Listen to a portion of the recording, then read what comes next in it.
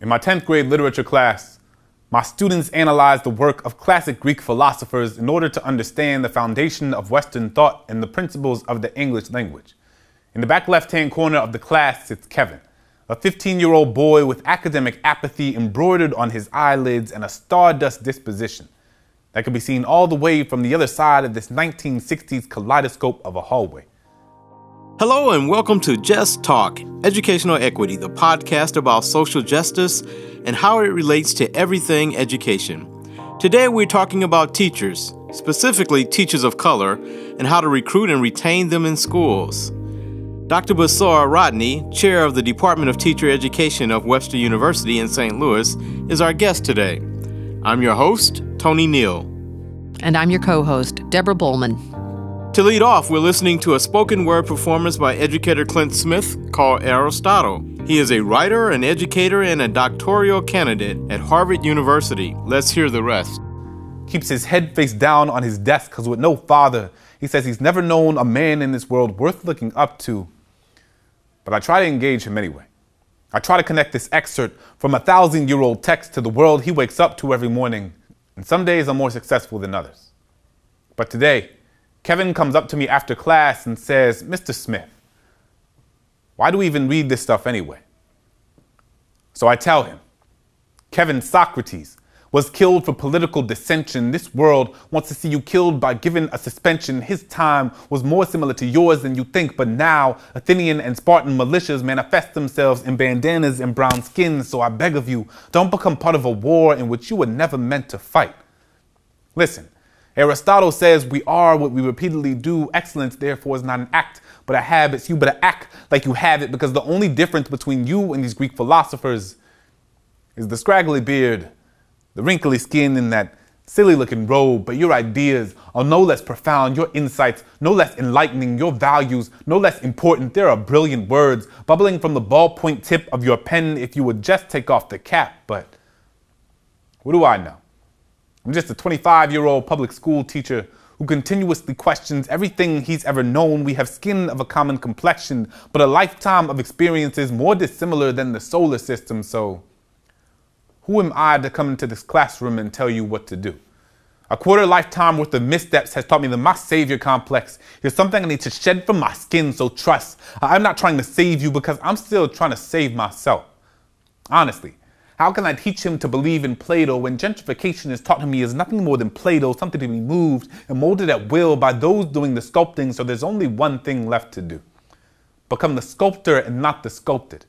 Become the statistician and not the statistic. Kevin, I'm not perfect. I'm just a teacher trying to get you to understand all that you are already capable of doing. So I have no choice but to make sure you understand how to dissect this text, because nobody's pity is going to get you into college. We will work until concepts like the prison industrial complex and the achievement gap are archived into the library of America's imperfections. You will learn to read critically, write consciously, speak clearly, because that is the only way this world will ever listen to what you have to say. So let's make this world see you in more than just Jordans and prisons. Let's flip that and let them see you with college admissions. Show them you are more than just a jumble of brown-faced quantitative data on charts and spreadsheets. Show them there is an Aristotle awaiting to be awakened in your chest. Show them there is a Plato pumping potential through your veins. Show them there is a Socrates ready to spring forth from your throat. Your Mount Olympus is standing right in front of your face. So now it's time to pick up your head and start climbing. The poet Clint Smith has a strong social media presence on Twitter and a website you can visit to check out his work. We will post a link on our page.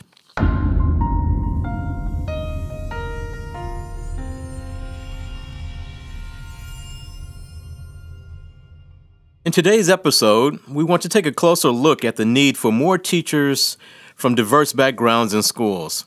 We have the Teacher Education Department Chair with us from Webster University, Dr. Basora Rodney, to provide insights on how to recruit and retain greater diversity in our teaching staffs. But before we get into how to address this issue, let's define just what the problem is. The Learning Policy Institute published a 54-page report in 2018 that addresses this issue in depth. We will post a link to that report on our website. But just some of those highlights include statistics about who is at the front of the classroom, and 80% of teachers across the United States in public school classrooms are white. As the report states, while the population of teachers of color as a collective group is growing, Black and Native American teachers are at a declining share of the teaching force. Black teachers make up more than 8% of teachers in 1987, but made up 6.7% in 2015.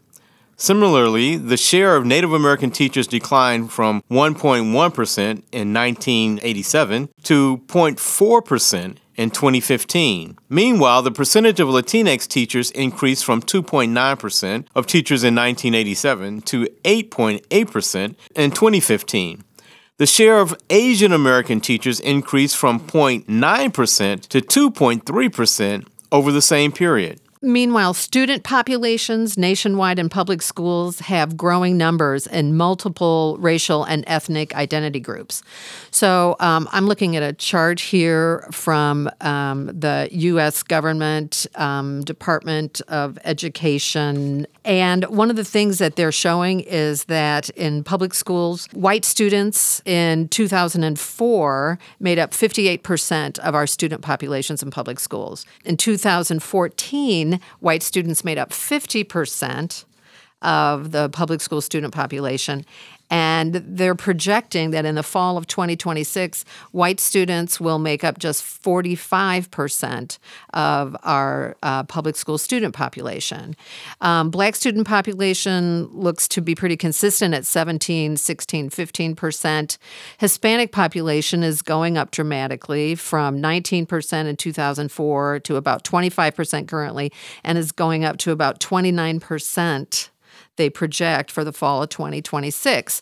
So we can see if our numbers of white teachers remain at 80%, this disproportionate level between the teachers that students see in the front of the classroom and who's sitting in seats as learners really is changing. Asian and Pacific Islander statistics are pretty consistent. The American Indian and Alaska Native percentages are pretty consistent at about 1%, and the Asian Pacific Islander goes 4, 5, 6%, right around in there. Students that identify as two or more races, they're saying right now is at about 3%, maybe going up to 4% in 2026. So we can see teacher diversity is a necessity that we need to address. Right. So teacher diversity is not keeping up with the growing student diversity, obviously. There are many reasons that disparity matters, according to the Learning Policy Institute report that you just mentioned. Students of color and white students report having positive perceptions of their teachers of color, including feeling cared for and academically challenged. Greater diversity of teachers may mitigate feelings of isolation, frustration, and fatigue that can contribute to individual teachers of color leaving the profession when they feel they are alone. And the third thing that this report mentions is that teachers of color boost the academic performance of students of color, including improved reading and math test scores, improved graduation rates, and increases in aspirations to attend college. So we have measurable data that schools need more teachers of color. So for our conversation, rather than focus on what's wrong, let's take a look at what schools, teachers, and communities can do to address this issue.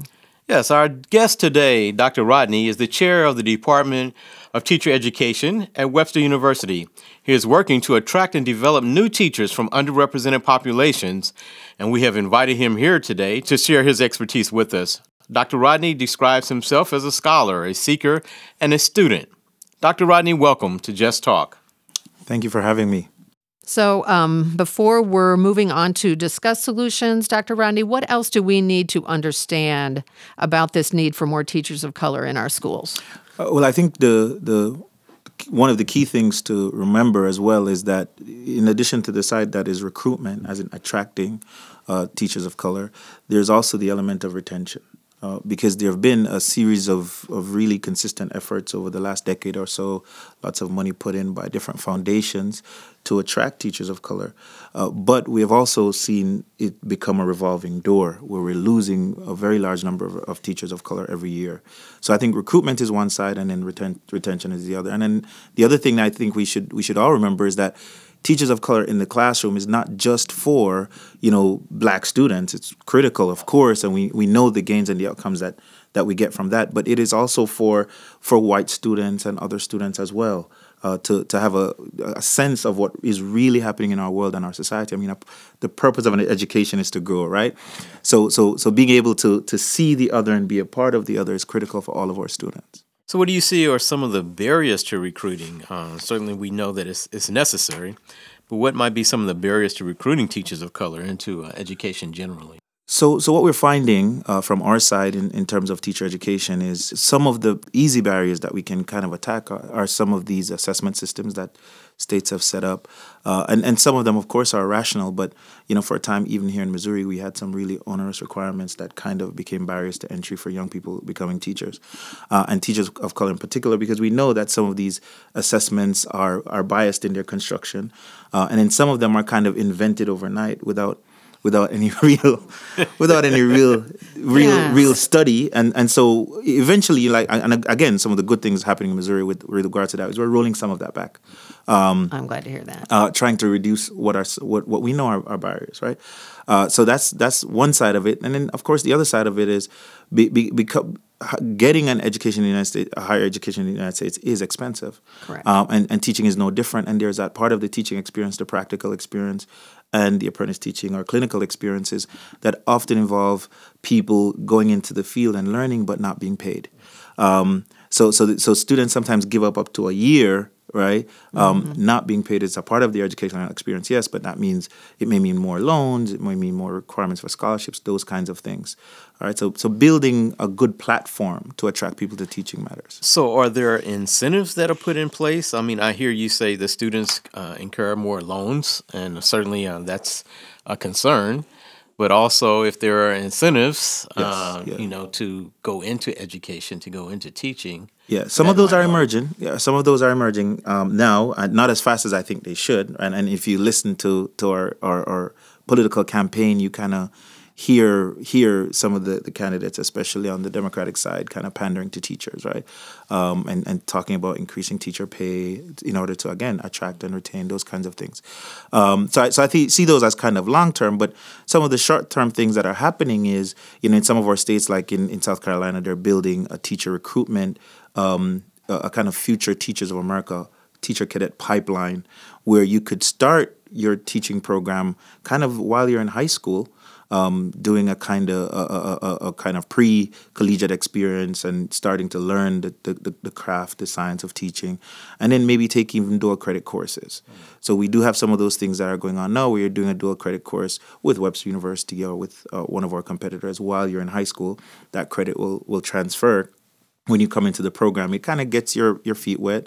Some of our local high schools even have programs that students can practice teaching, right? And that may be early learning programs that they've built with the engagement of seniors and juniors, teaching them how to work in early childhood learning environments, those kinds of things, and make them kind of feel like they're having some engagement, some purpose with that. So there are different kinds of efforts that are in pockets.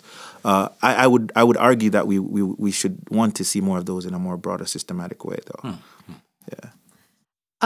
So what are there certain settings where it's more difficult for teachers with more diverse identities to be recruited? Are there certain places where teachers are going to say, yeah, I just don't want to go there, or where they feel particularly drawn?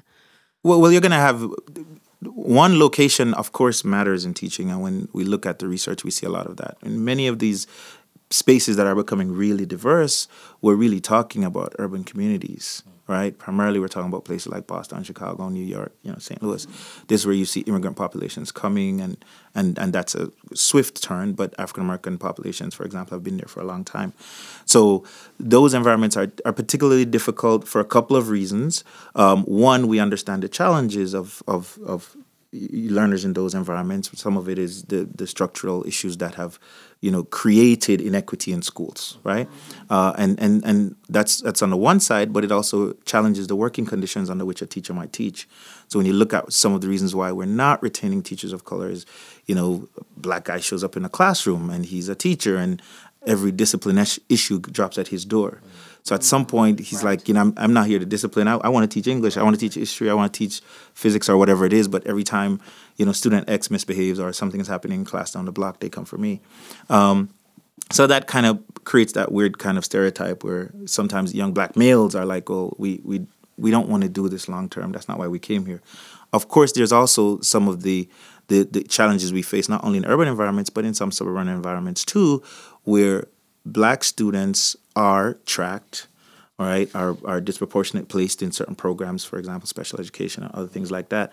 And then, people of color coming into that environment don't want to prop up that system, right? So, Absolutely. So after a while, you become demoralized. You're like, well, I'm not here to stop and frisk, our kids in the hallway kind of thing, right? Yeah. So that those create challenges, right? And some of that is urban, some of that is suburban too. Some of the literature coming out is saying that happens in lots of environments, and those kinds of things push black teachers away. Subject matter also, of course, is challenging because we know that it is often the case that many of our people of color are not studying in the STEM fields. And when we attract them to the STEM fields, right, they figure, well, why teach? I could go work in research, I could go work in nursing or go to medicine, or I can go get more pay in other fields. So of course, one of the things that we have to see as more attractive for teaching, again, long term, is finding ways to increase teacher salaries. How does this break down around sex? I see more females that stay in the classroom, and more of your males are going into administration. Well, I laugh about that because there's an actual article that I teach with called "Why Women Teach and Men Manage," and there's a series of historical reasons for that in the United States, right? Why classroom teaching has kind of revolved around particularly white women, and then the management ranks kind of has been disproportionately bloated with men, right, and particularly white men. So yeah, those are kind of long-standing issues too. But we also know that, again, if you're attracting teachers of color is one side, but teachers have to be developing too. So they have to recognize that they're leaders in their schools. They're going up the pay scale, and they don't. And we all, again, structurally, we know as black people we've had to fight for these things, and so people put in that situation, right, will either recoil and say, look, I'll just do just enough, keep my job, because it's just too much to kind of struggle to get up the chain, right? And we know how people get tapped to go up a chain, right? Sometimes somebody else sees them and said, I think that person should be promoted. What do we need to do to position them to teach certain classes, for example, right? And what do we need to do to position them to promote them up the scale? And that kind of happens organically, based upon what we have in our head as what the principal looks like or what the AP looks like. And it often does not look like, in people's minds, it doesn't look like people of color. So that kind of, those kind of inherent biases in the system also have to kind of be pushed out, right? People have to create new images of who teachers are and what they look like. Wow. So we have to check out that article. I know.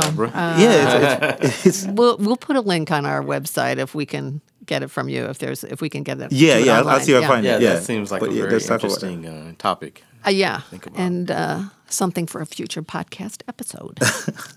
So what has been your experiences as a black man in education that inform your perspective? So I think there are a couple of things that have been interesting. So if you're hearing an accent, I come from Jamaica. So I came to the United States through Florida and then to here. I taught in Florida in different contexts. I actually started teaching in Jamaica when I was like 16. because in our school at the time, we had shortages of different kinds of teachers, and I was an upper school student studying history and religion. I had passed the exams, and they inducted me into kind of a teacher corps, which is why I'm sensitive to the idea of a teacher corps, right? That teaching is something I never saw myself as a teacher. I went to college not thinking I would ever teach, because teaching doesn't pay, and who wants to do that, right? But it kind of pulled me in after a while because I'd started it so young. So I believe in that induction experience because I know how it has kind of affected and impacted my own life. And so, for example, at Webster, we work really hard to build experiences where our students are in the classroom early. So we have literacy tutoring. And if you show up and you're like, oh, I want to study teaching, like, okay, here are your classes that you're going to take. But, have you ever thought of just being a tutor? We have a 1-credit class. We kind of show you the ropes about how you could tutor a young person, kid, sometimes elementary class, and then we put you out there and we pay you, federal work study dollars, our grant dollars. So our thing is get people in the classroom early so that they start to develop the skill sets and that sense of passion, because we know that what keeps people teaching, regardless of all of the challenges we face, is passion for the profession. Exactly. So if we can start that early, if we can get you to kind of feel passionate, to see success, right? At one-on-one, when you teach a child how to read a sentence for the first time, kind of, and that light goes off, that's endearing. So we try to kind of get people in early, and that comes out of my own experience of facing that, myself. That doesn't necessarily run individuals away from teaching. And I asked the question because there's one gentleman that I kind of mentored, and he is now in New Jersey, finished his master's from Rutgers. He went through Brandeis, did his undergrad there. And he's first year in the classroom.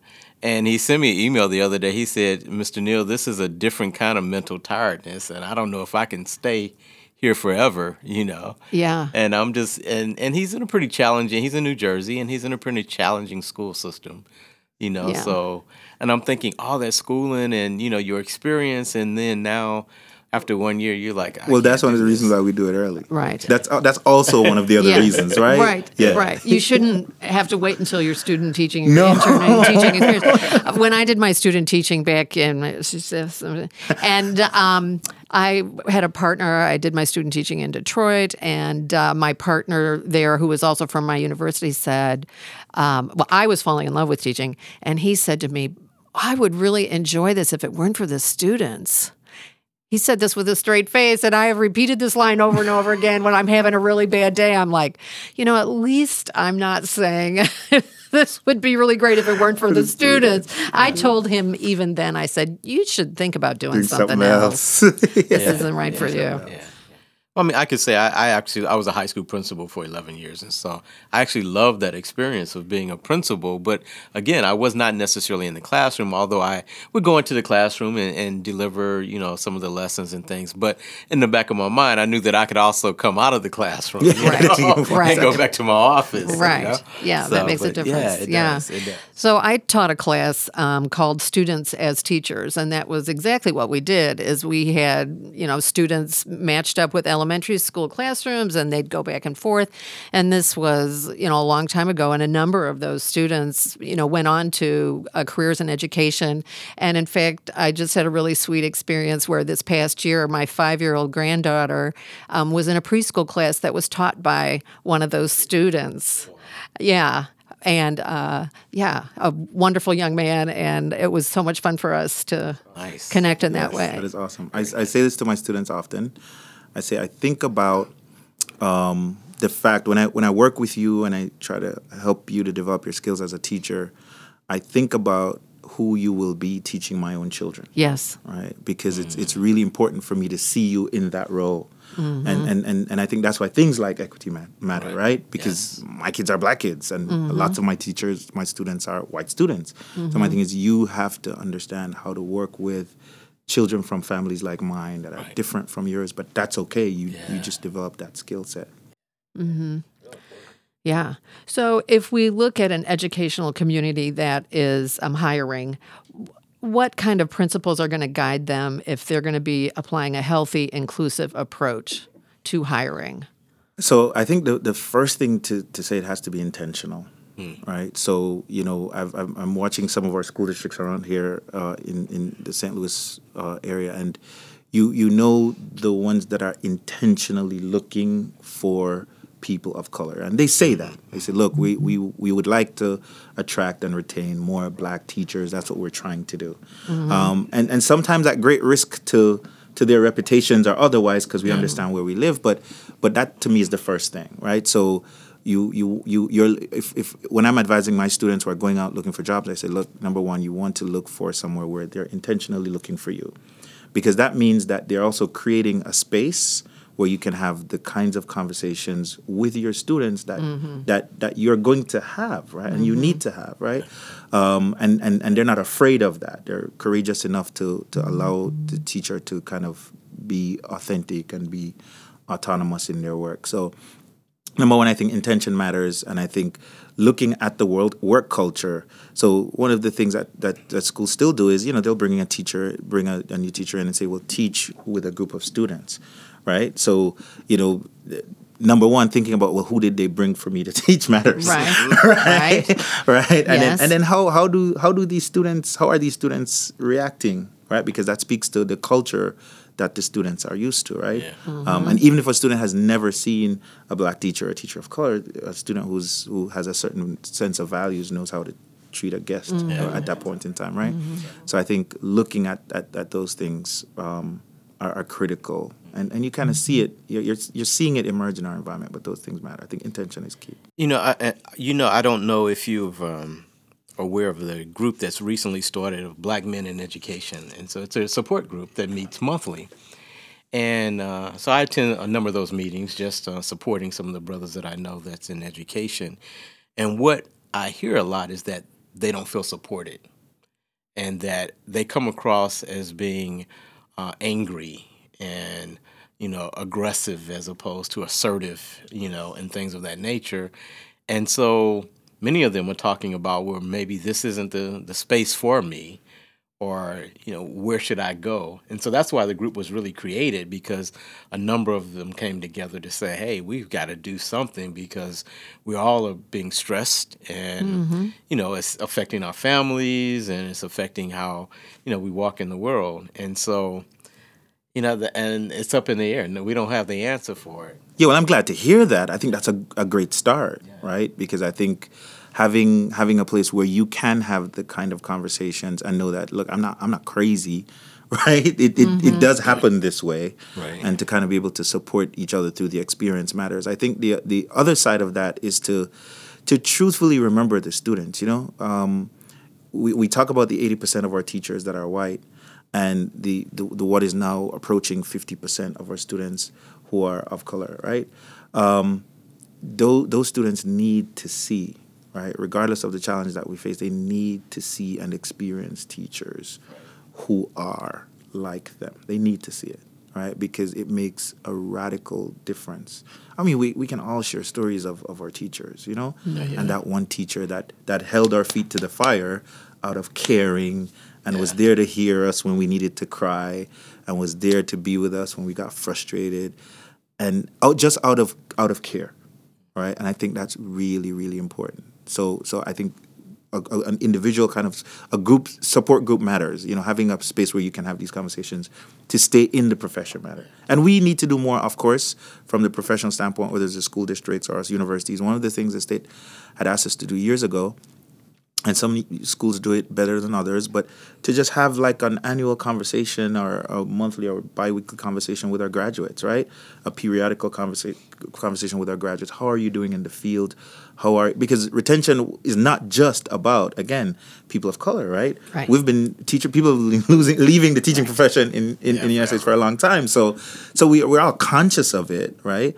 And I'm happy we're hyper-focused on our particular group, but that means that we have to have spaces where the conversations can be had and people can feel empowered to remain. So what about white teachers and administrators, and what do we need to be doing? I'm asking as a white woman, what is it that we need to be doing to make spaces welcoming and supportive for our colleagues of color? Well, I think, and we kind of talk about this in our equity literature, just being good allies, right? Recognizing that your position is not threatened because, the students might like teacher X or teacher Y, right? You're not losing anything. It's just a part of the tapestry that is the student's experience in a society and a world that's becoming increasingly diverse, right? So sometimes people feel threatened and they shut down and they start to succumb to the pressure. Teaching is high pressure, especially at the beginnings and the ends of the year, and it's often the case that those pressures create some kind of tension in the working environment. So I would say just maintain that sense of being authentic allies. And I use the word authentic because sometimes people say we're allies and not recognize that there has to be some authenticity there. And allowing, teachers of color to have a voice, to have a space, to be respected. And then look at some of the structures that are longstanding in schools, the schedule. Who makes it? Who do they prioritize, right? How do we prioritize the schedule? Because these things are fine. They're actual evidence of how we move privilege around on a table, right? Yes. So who gets all the freshman classes if you're talking at the secondary level? Who gets all the sixth graders, in the elementary school, and who's getting the students that are the bright ones, right? And do they all kind of just pocket with the 2 or 3 teachers who have been here forever and feel like it's their right to get that? Right? That's true. Or in a community where parents feel as if they're entitled to get that teacher. Yes. And who maybe don't recognize that the difference that they can experience with someone who has a different background and identity and perspective in the world, how much their student might grow from experiencing that. Absolutely. It doesn't fit into their kind of narrow mold of the white way to teach. Yeah, absolutely. And I think that's critical too, right? Because sometimes, especially now, what you'll find is, we have all this thing we talk about innovation, and we're talking about maker spaces and STEM and STEAM teaching, and teachers coming, whether it's a new teacher coming into a school, teacher of color or otherwise, but they're coming with new novel approaches, and they want to try new things, and they'll run up against this construct, that, oh no, we don't do it like that here, right? At the university, we say we say it's not the Webster way, right? So maybe that way needs to be revisited because we have some new created that way. Yeah, exactly, right? Maybe we can look at that and allow some of these constructs to be contested. Yes. Right? And then open up the space, because that's a part of what the students are feeling too. Yeah. Right? Yeah, I happen also to be married to a teacher, because you talk about things in my life that I happen to also be married to a K-12 teacher, and we've had so many conversations this year about just how her particular students of color just kind of gravitated towards her room over the last year, right? Because she was one of the first Black teachers to be hired in this particular school, and they just came out and started to visit and spend time and created this safe space for themselves, right? And I thought, man, what might they have been experiencing all of that time that you weren't there, right? And how overloading that can be for if you're the only teacher in the classroom. You want to be there, but you have to think about yourself and your family and your own responsibilities. Right. And you're giving up every single lunch period every day with students who have that need. Absolutely. And so how do white teachers create that same kind of culture? Right, so I think a part of that is that, right? Because so it ought not to always take a Black teacher or a teacher of color to create a safe space, right? Correct. Students should feel like, well, yeah, I can go over there and talk to this other teacher too, and and I get it. I know how, especially in our environments, that just kind of happens naturally in a very different way.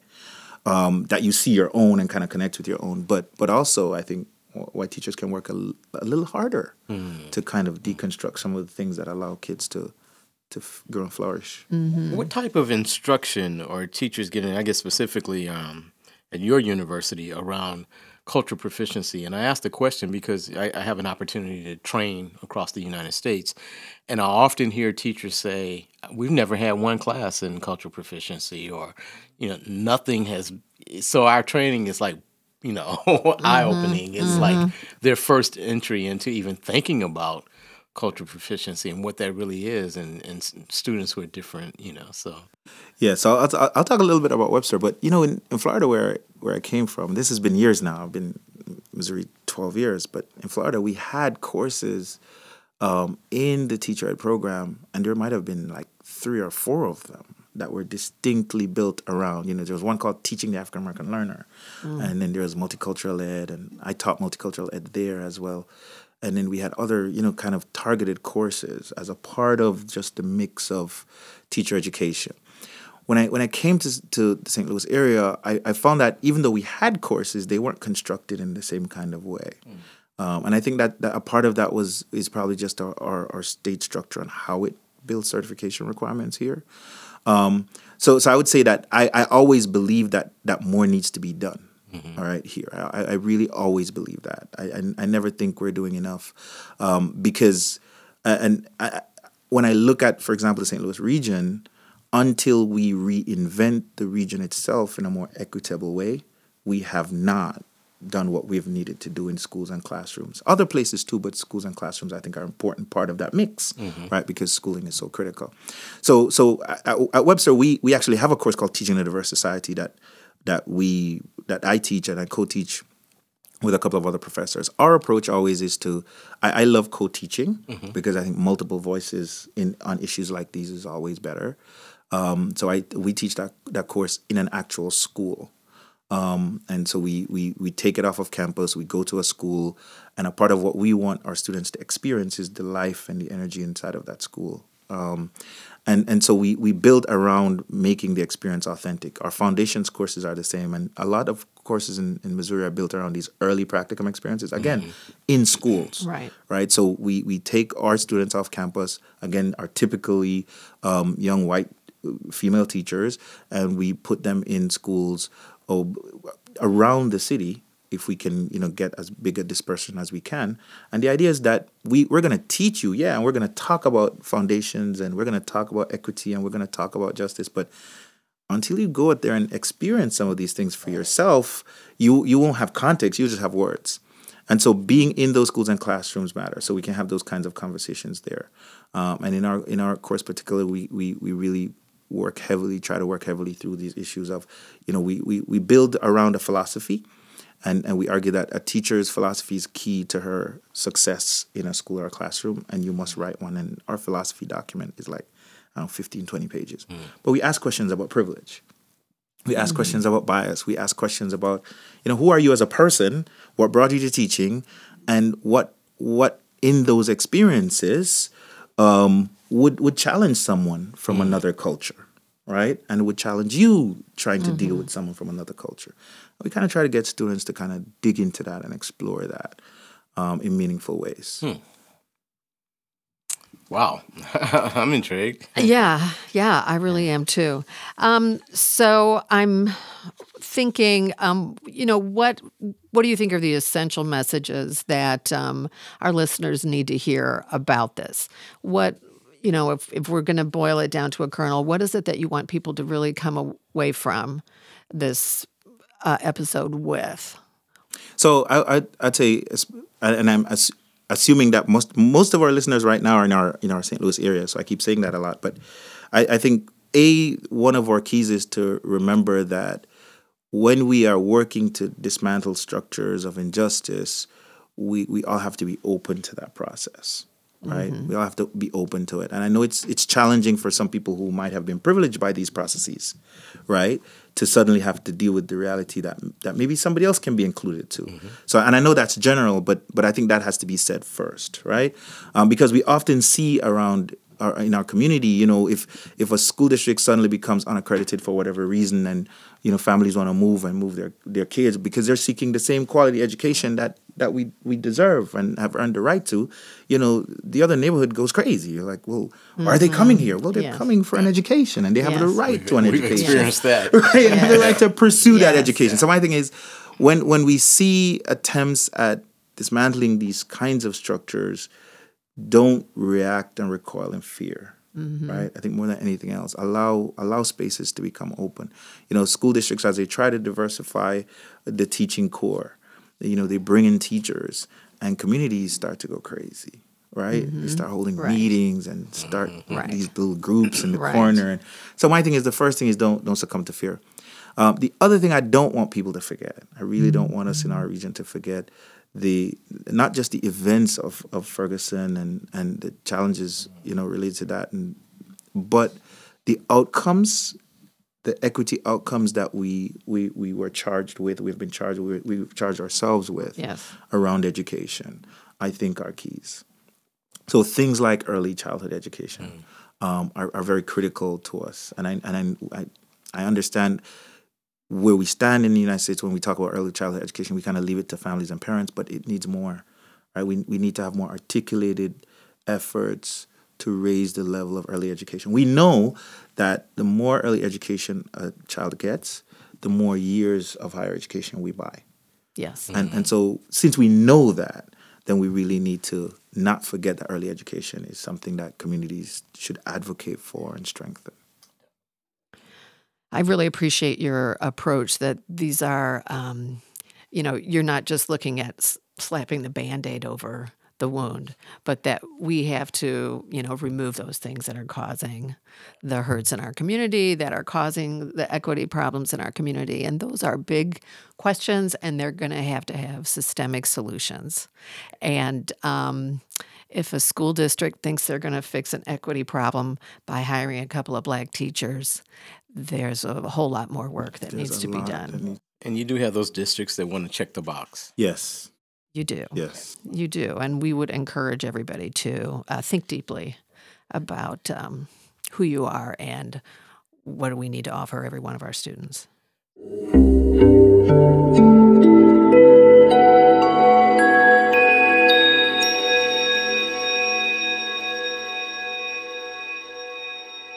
So, Dr. Rodney, are there any resources that you would like to leave with us, names of books or articles that you would recommend to our listeners?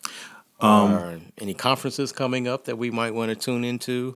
Well, there are a couple of things. You kind of like that older article on why men teach and women, why women teach and men manage. I think that's a kind of good classic to start with as to why that is. But recently we were doing this book study, a book called The Best Intentions. And it was looking at these racial equity issues in suburban schools. Yes. And I think it's a good read for people to look at this, not just because we tend to, again, do the binary, this is an urban problem. Or right. Mm-hmm. So I like to push that book because I think it opens up the conversation. The Best Intentions book is good. And then people know about Chris Emdin's work, and the work that they've been doing around hip hop pedagogy, but also about increasing the voice and space of teachers of color in the classroom. So I think those are the kind of things that come to mind. We're a cool area for some of this work because there are lots of different groups that are focused on equity in education. And I think there's one conference coming up, but I don't have all the details. But there are a couple of equity in education things that happen. At Webster, we do have an Equity in Education conference that we're planning for the fall. Date isn't set yet, but we've been doing it now for 4 years, and this year we kind of shifted a little bit to the fall. So that conference is particularly focused on education and equity. And then, of course, in the spring, the president has the diversity conference at Webster, which is also...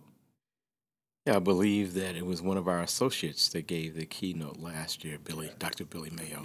Yes, absolutely. Mm-hmm. Good, excellent. We also want to remind listeners of the Learning Policy Institute report that we cited earlier, and not only does it have a lot of statistics, but it also has lots of suggestions on how to recruit and retain a more diverse teaching staff. So for example, it was talking about the program in South Carolina that you mentioned and things all over the country that people are doing. So, Dr. Rodney, we would like to thank you for your great insights and for the resources that you have provided for us. And we hope that we can have you back at some point. Absolutely. Thank you. Thank you very much for being here. This has been Tony Neal, your host. And Deborah Bowman, today's co-host and podcast producer and director. bringing you Just Talk Educational Equity. Listeners, we appreciate that you joined us for this episode on recruiting and retaining teachers of diverse identities, and we invite you to share your comments, questions, and suggestions at our website at eec4justice.com and leave us an email there on our contact page. Also, and we'd appreciate this, if you enjoyed today's podcast, please find us on iTunes and leave us a rating. You can help people find us that way, and we appreciate your support.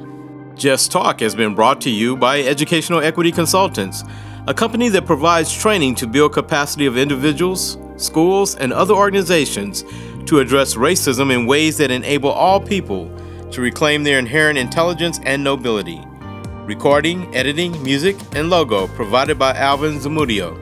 So if you're a teacher or school leader, a student, a parent, or a community member concerned about social justice, please remember, Just talk.